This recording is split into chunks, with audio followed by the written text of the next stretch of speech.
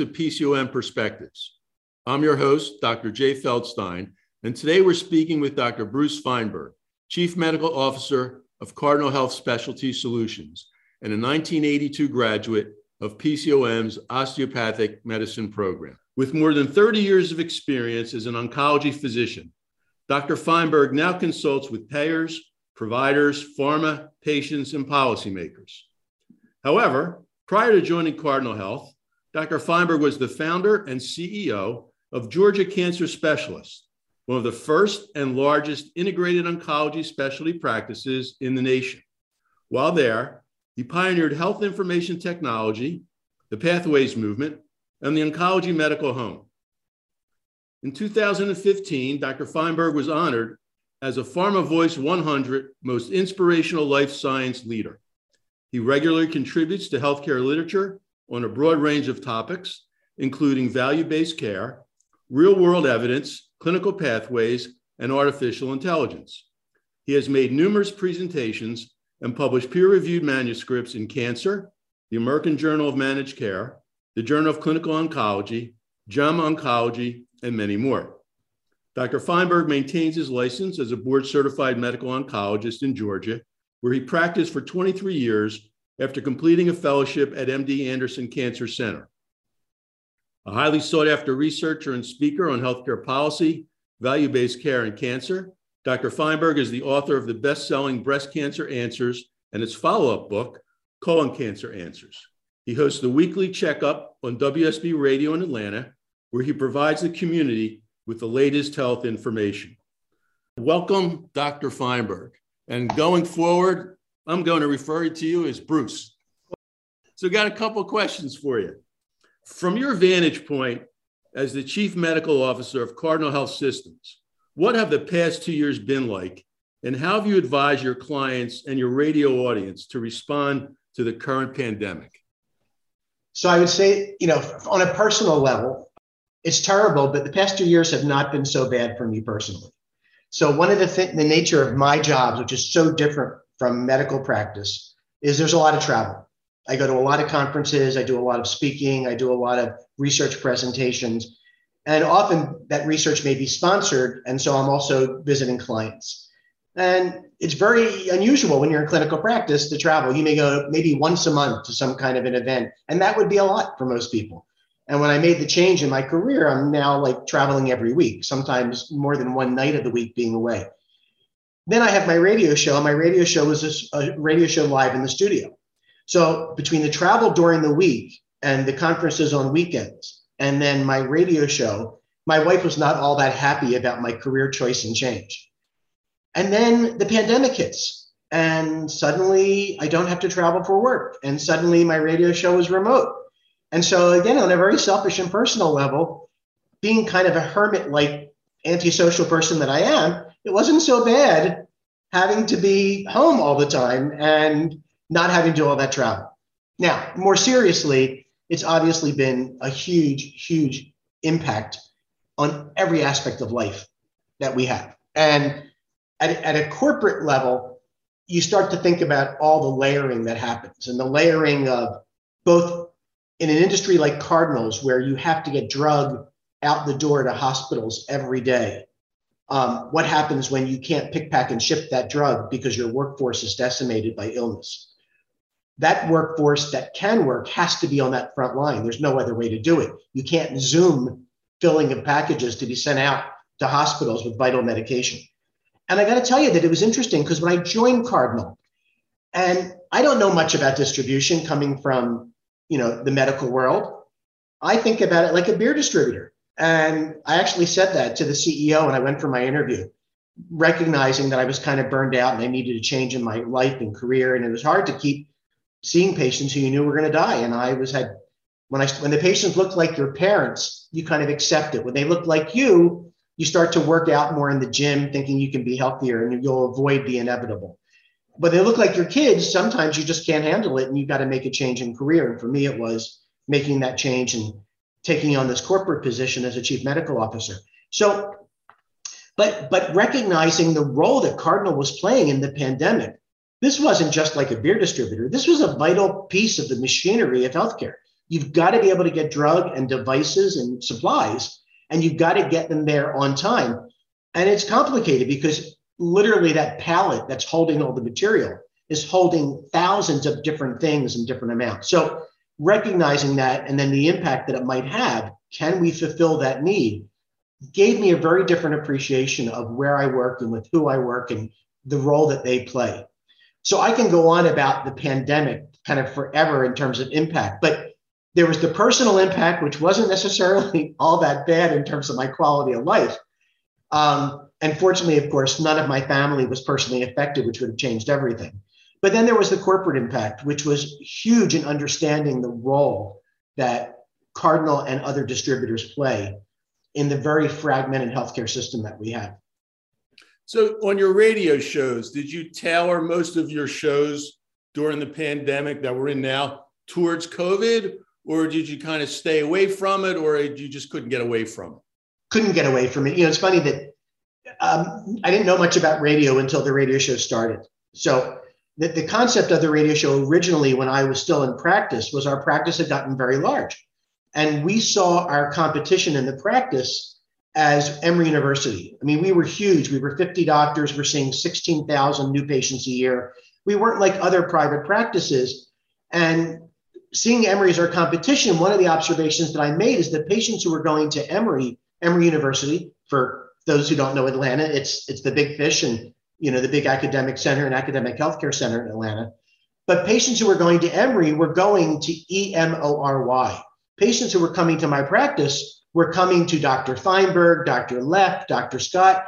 And how did we make Georgia Cancer a go-to name in cancer care the way Emory was a go-to name in healthcare? And that requires branding and marketing. And so that's how I started getting more involved in branding and marketing. And that led to our PR marketing firm suggesting, you know, what about a talk show about healthcare?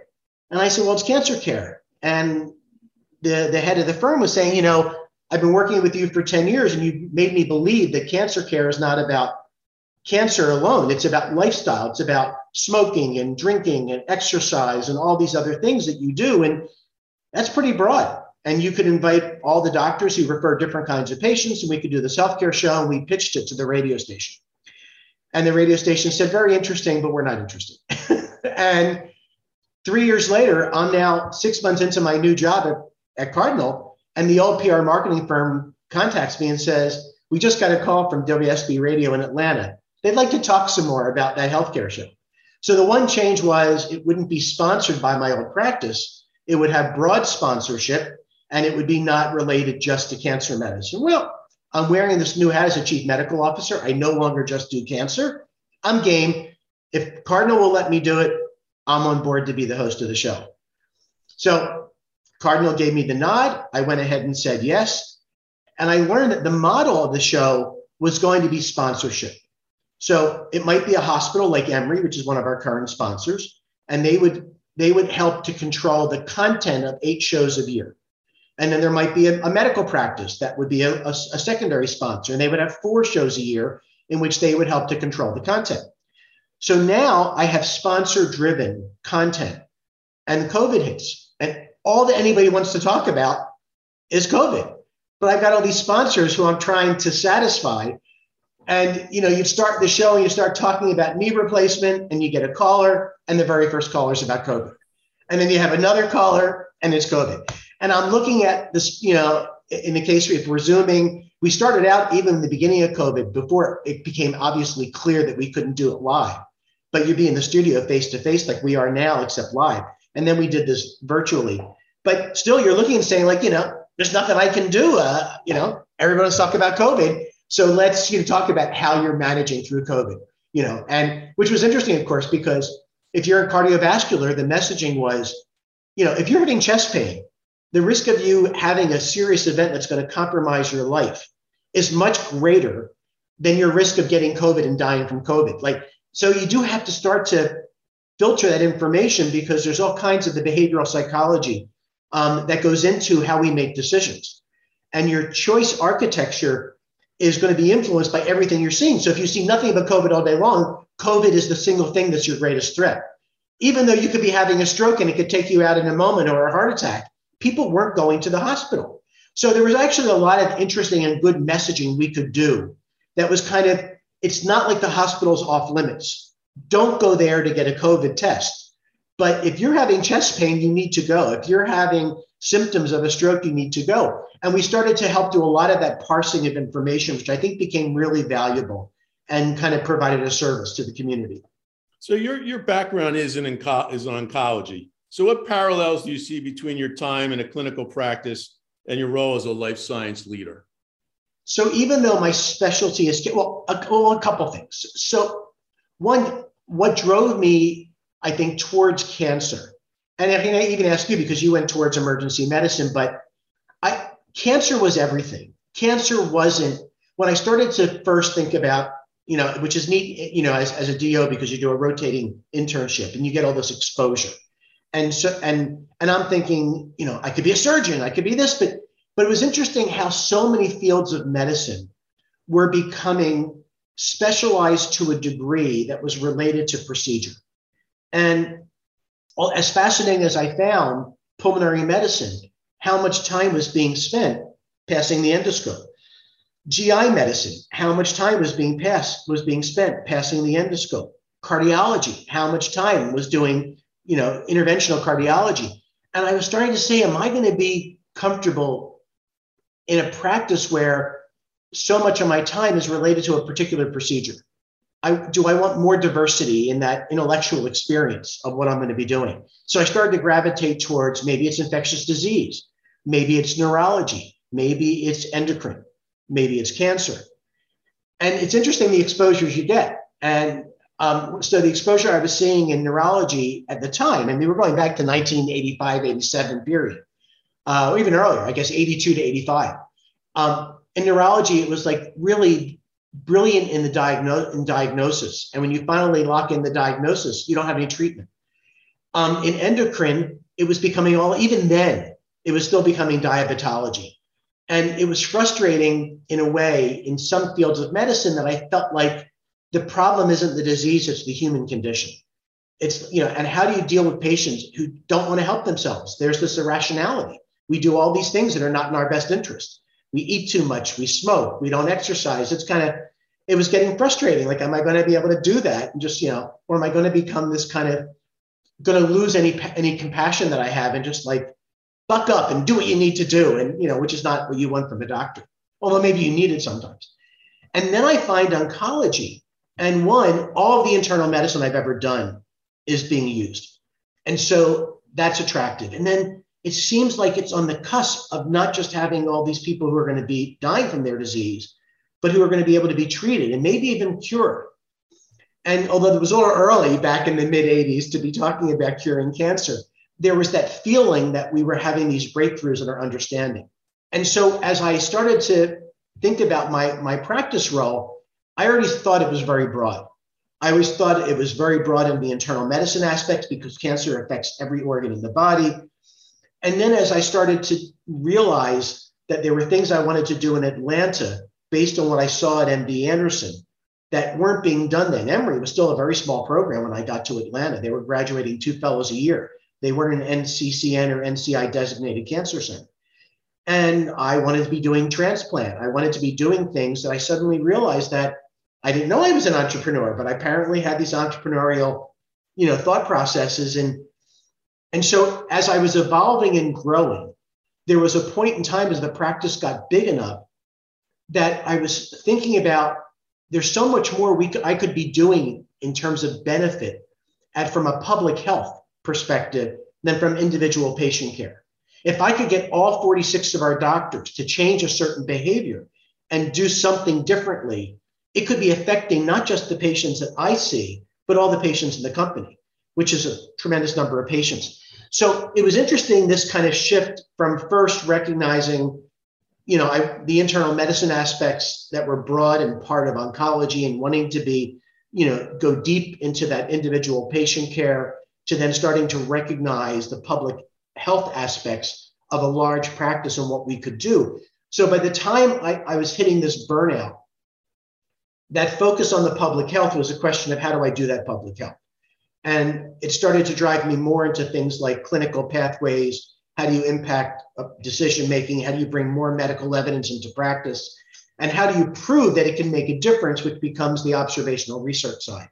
So it kind of might look like I did this abrupt change, but I kind of see it as a journey and evolution that took place over a decade. As a PCOM alum, what advice would you give current PCOM students about their careers and the practice situation new healthcare providers are entering? It's tough. And I had the opportunity to be up on the dais with you when I did the commencement address at PCOM Georgia graduation for 10th anniversary graduation year.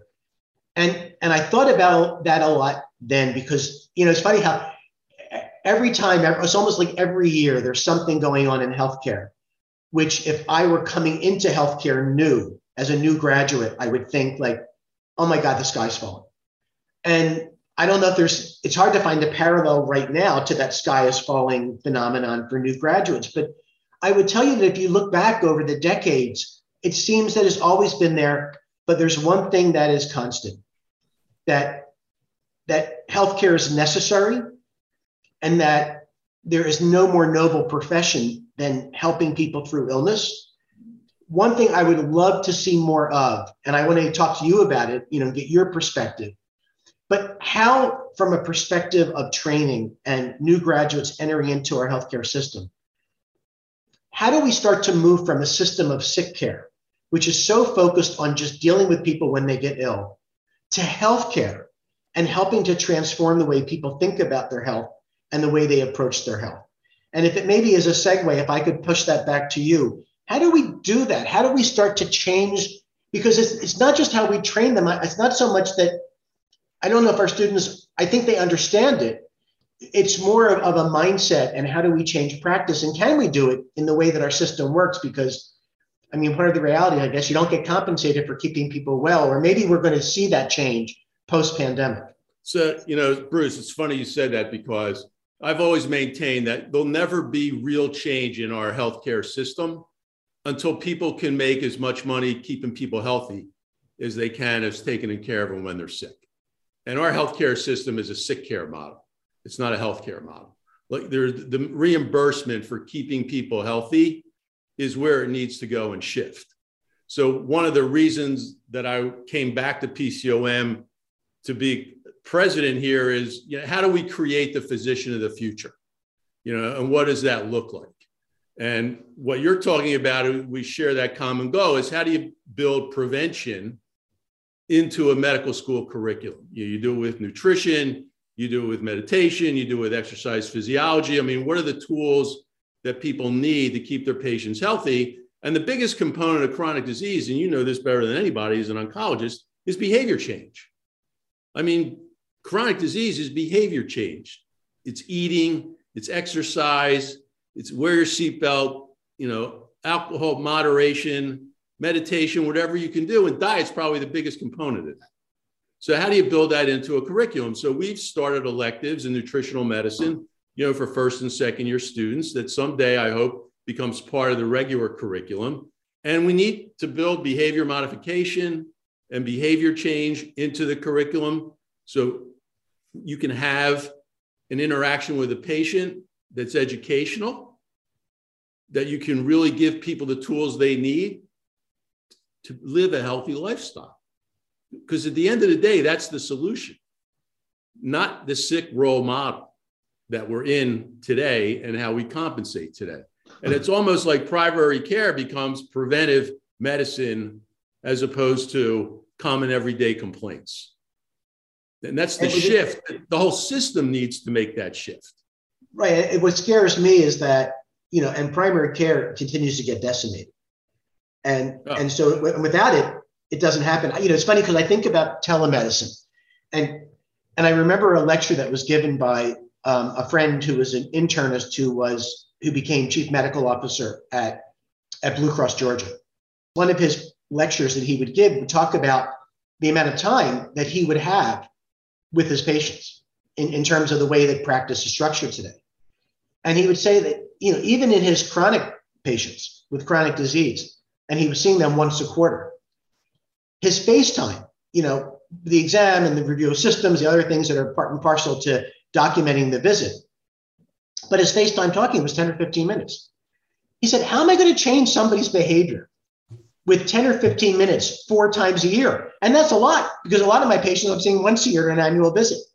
And then I think about telemedicine. And the beauty is there's no exam. I think about in my cancer patients, how many times I walk in the room. I have a patient who's in the last 6 months of their life. Talking to them is going to tell me so much more than examining them. I don't need to listen to heart and lung. The problem is their liver, which is full of cancer.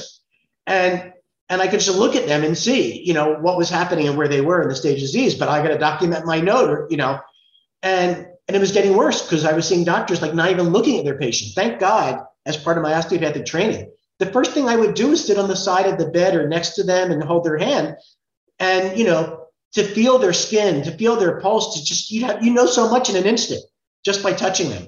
And I see doctors walk in a room standing 10 feet apart and looking at a computer screen.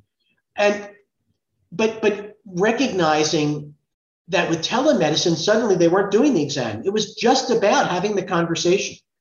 And it's a low cost, breaks a barrier.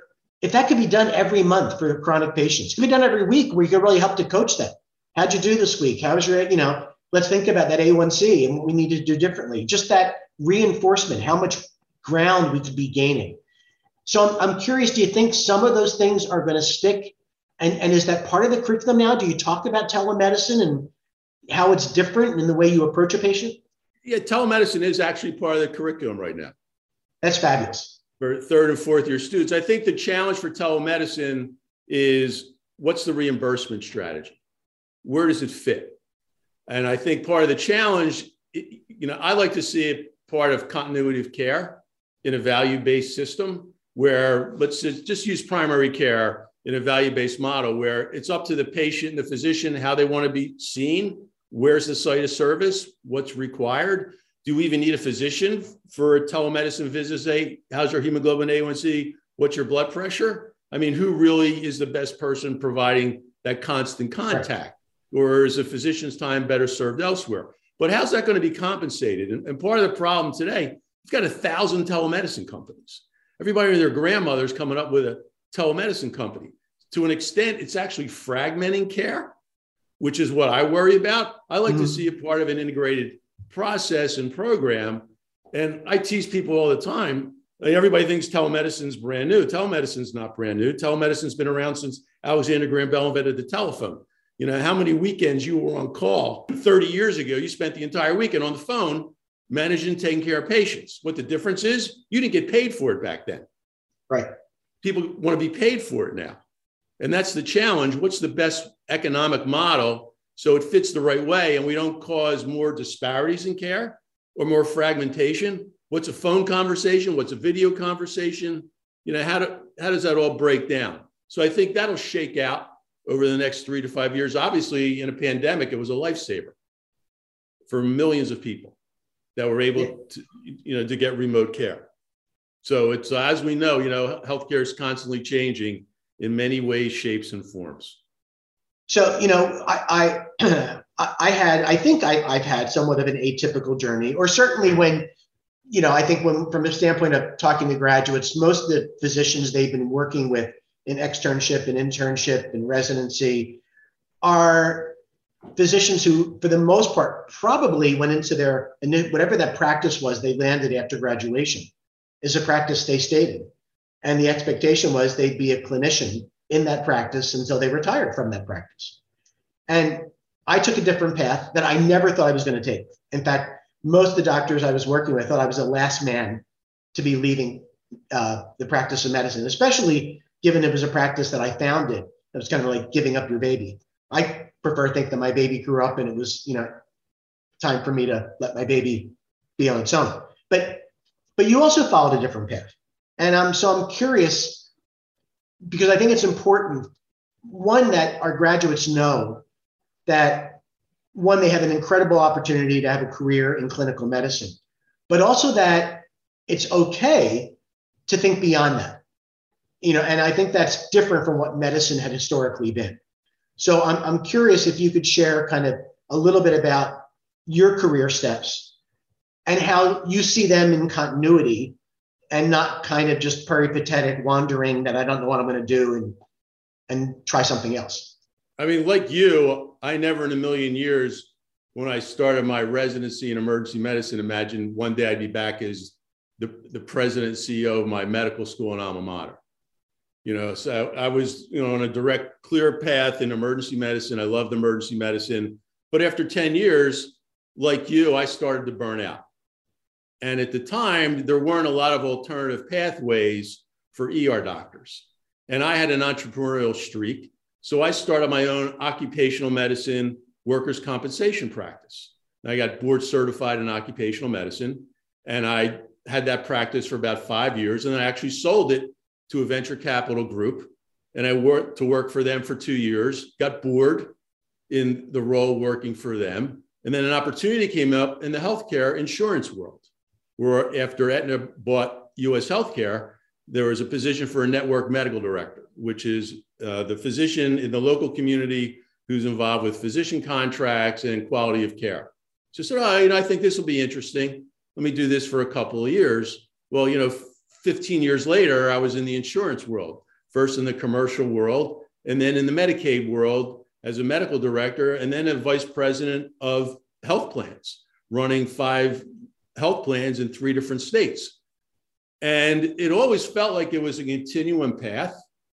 It never felt disparate, random. It was just kind of a progression of intellectual curiosity. And like you, there's one-on-one patient care. But when you have a health plan and you're affecting millions of lives based on policies and thousands of physicians, it's a larger public health impact.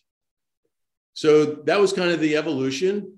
And then I got an email one day from a close friend that said, hey, we're trying to leading a search for the new president and CEO of PCOM.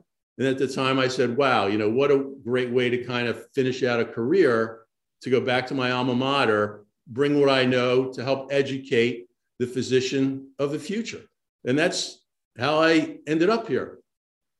And it's just having an intellectual curiosity of, learning new things. And there are amazing opportunities for physicians who maybe just want to stop doing their standard clinical medicine, practicing clinician. And my hat goes off to those people that have done it for 20, 30, 40 years. It's amazing. They retire. Those are great lives. But there's equally rewarding opportunities outside of clinical medicine, whether it's in pharmaceuticals, the insurance world, ACOs, administration. There are lots of different pathways, especially in today's world, in the venture capital world, of physicians advising venture capital firms who are investing in cutting edge technology for both services for physicians and in biotech and medical devices. So being a physician is a great career. It allows you multiple pathways, much like similar to a law degree. Not everybody who gets a law degree is a practicing attorney. They take that degree and go into various industries for various careers. And I think osteopathic physicians are well positioned to do that. I love the story and the journey. And I think what's interesting for both of us is that when I was coming out of my training, I was very opinionated, maybe less so now with age, but I was also very judgmental. And the insurance industry, bad, biopharmaceutical, bad, they're greedy, they're this, they're that. And it's interesting, and it's not just age and maturity, but part of, the journey. And that's why I'm curious about how you see it, but you're going to see it, I'm sure, in a similar way, is that each of the stakeholders sees a certain nobility in what they do. And maybe the insurance industry gets slammed the most, but in talking to insurance executives, as I have over the last decade, it's interesting. They see themselves often as the only adult in the room, the only one willing to say no, that everybody wants everything. Pharmaceutical companies want every drug approved. They want to be able to, charge any amount of money for it. It's innovation. How could you stand in the way of innovation?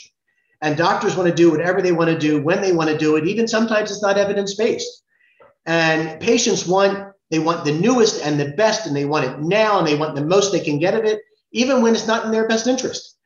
And it's really only the insurance industry. It's the only break. We've got all these people with their foot on an accelerator, and the insurance industry is kind of the only aspect of breaking the process to try to control it.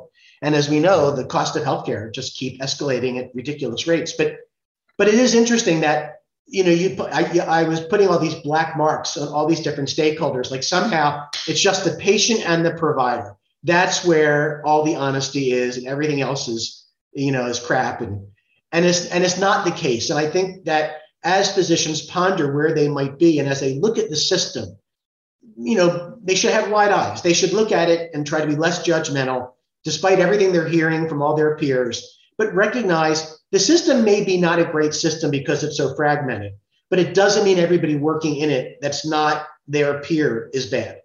No, I agree with you 100%. I mean, it is an ecosystem with checks and balances, but I think you've got people whose hearts and minds are in the right places, trying to do the right thing the majority of that time across the spectrum. Insurers, providers, hospital administrators, across the whole system. So I agree with you in that capacity. So I know you've got one last question for me here. That's probably the most important question of the entire podcast. I end up in Philly with some frequency. I still have a sister who's there. She's not well. So I try to get up every month or two and for a visit. And so when I go back to my Pecan days, my haunt for my favorite Philly cheesesteak was D'Alessandro's. Now, obviously, it was also relatively close to campus as opposed to going into South Philly. But a month ago when I was up, I went back for the first time in 35, 40 years. And freezing cold day, sitting outside with this huge grin on my face. And it just made me think about, all right, I got to believe that maybe not with the same frequency that you once did, but you got to enjoy a good cheesesteak. What's your pick? My favorite cheesesteak actually is probably not well known to everybody, but it's called Steve Prince of Steaks. They had 2 locations in the Northeast, and now they have one down at Penn.